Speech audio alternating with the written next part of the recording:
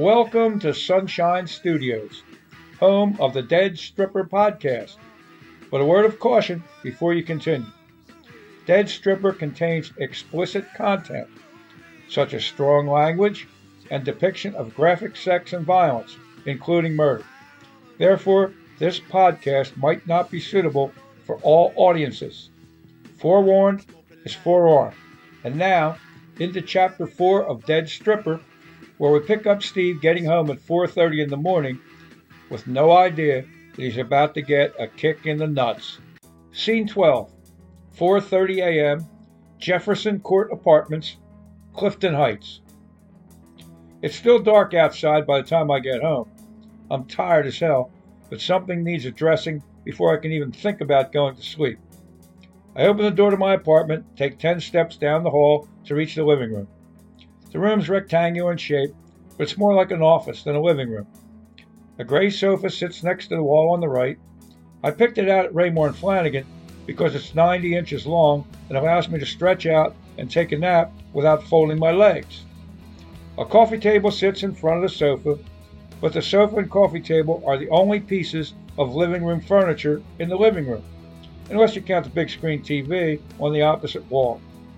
A wide desk butts up against the wall to the left of the TV. A 3-drawer file cabinet sits to the right of the desk, and a tall bookcase sits to the left of the desk.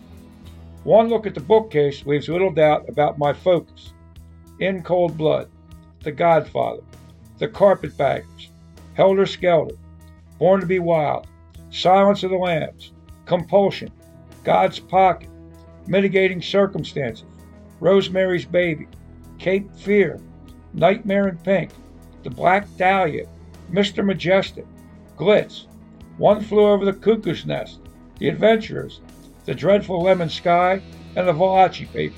A black leather executive chair, one that leans back and swivels, sits in front of the desk. I settle into the executive chair. A laptop sits on the desktop, and a printer sits off to the left. I open the laptop and make a couple clicks to get to my inbox. Here's an email from OneDrive about photos I uploaded yesterday, like I didn't already know that.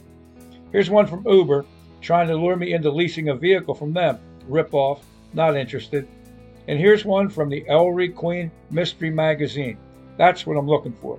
I cross my fingers, open it, and take a look. Motherfucker!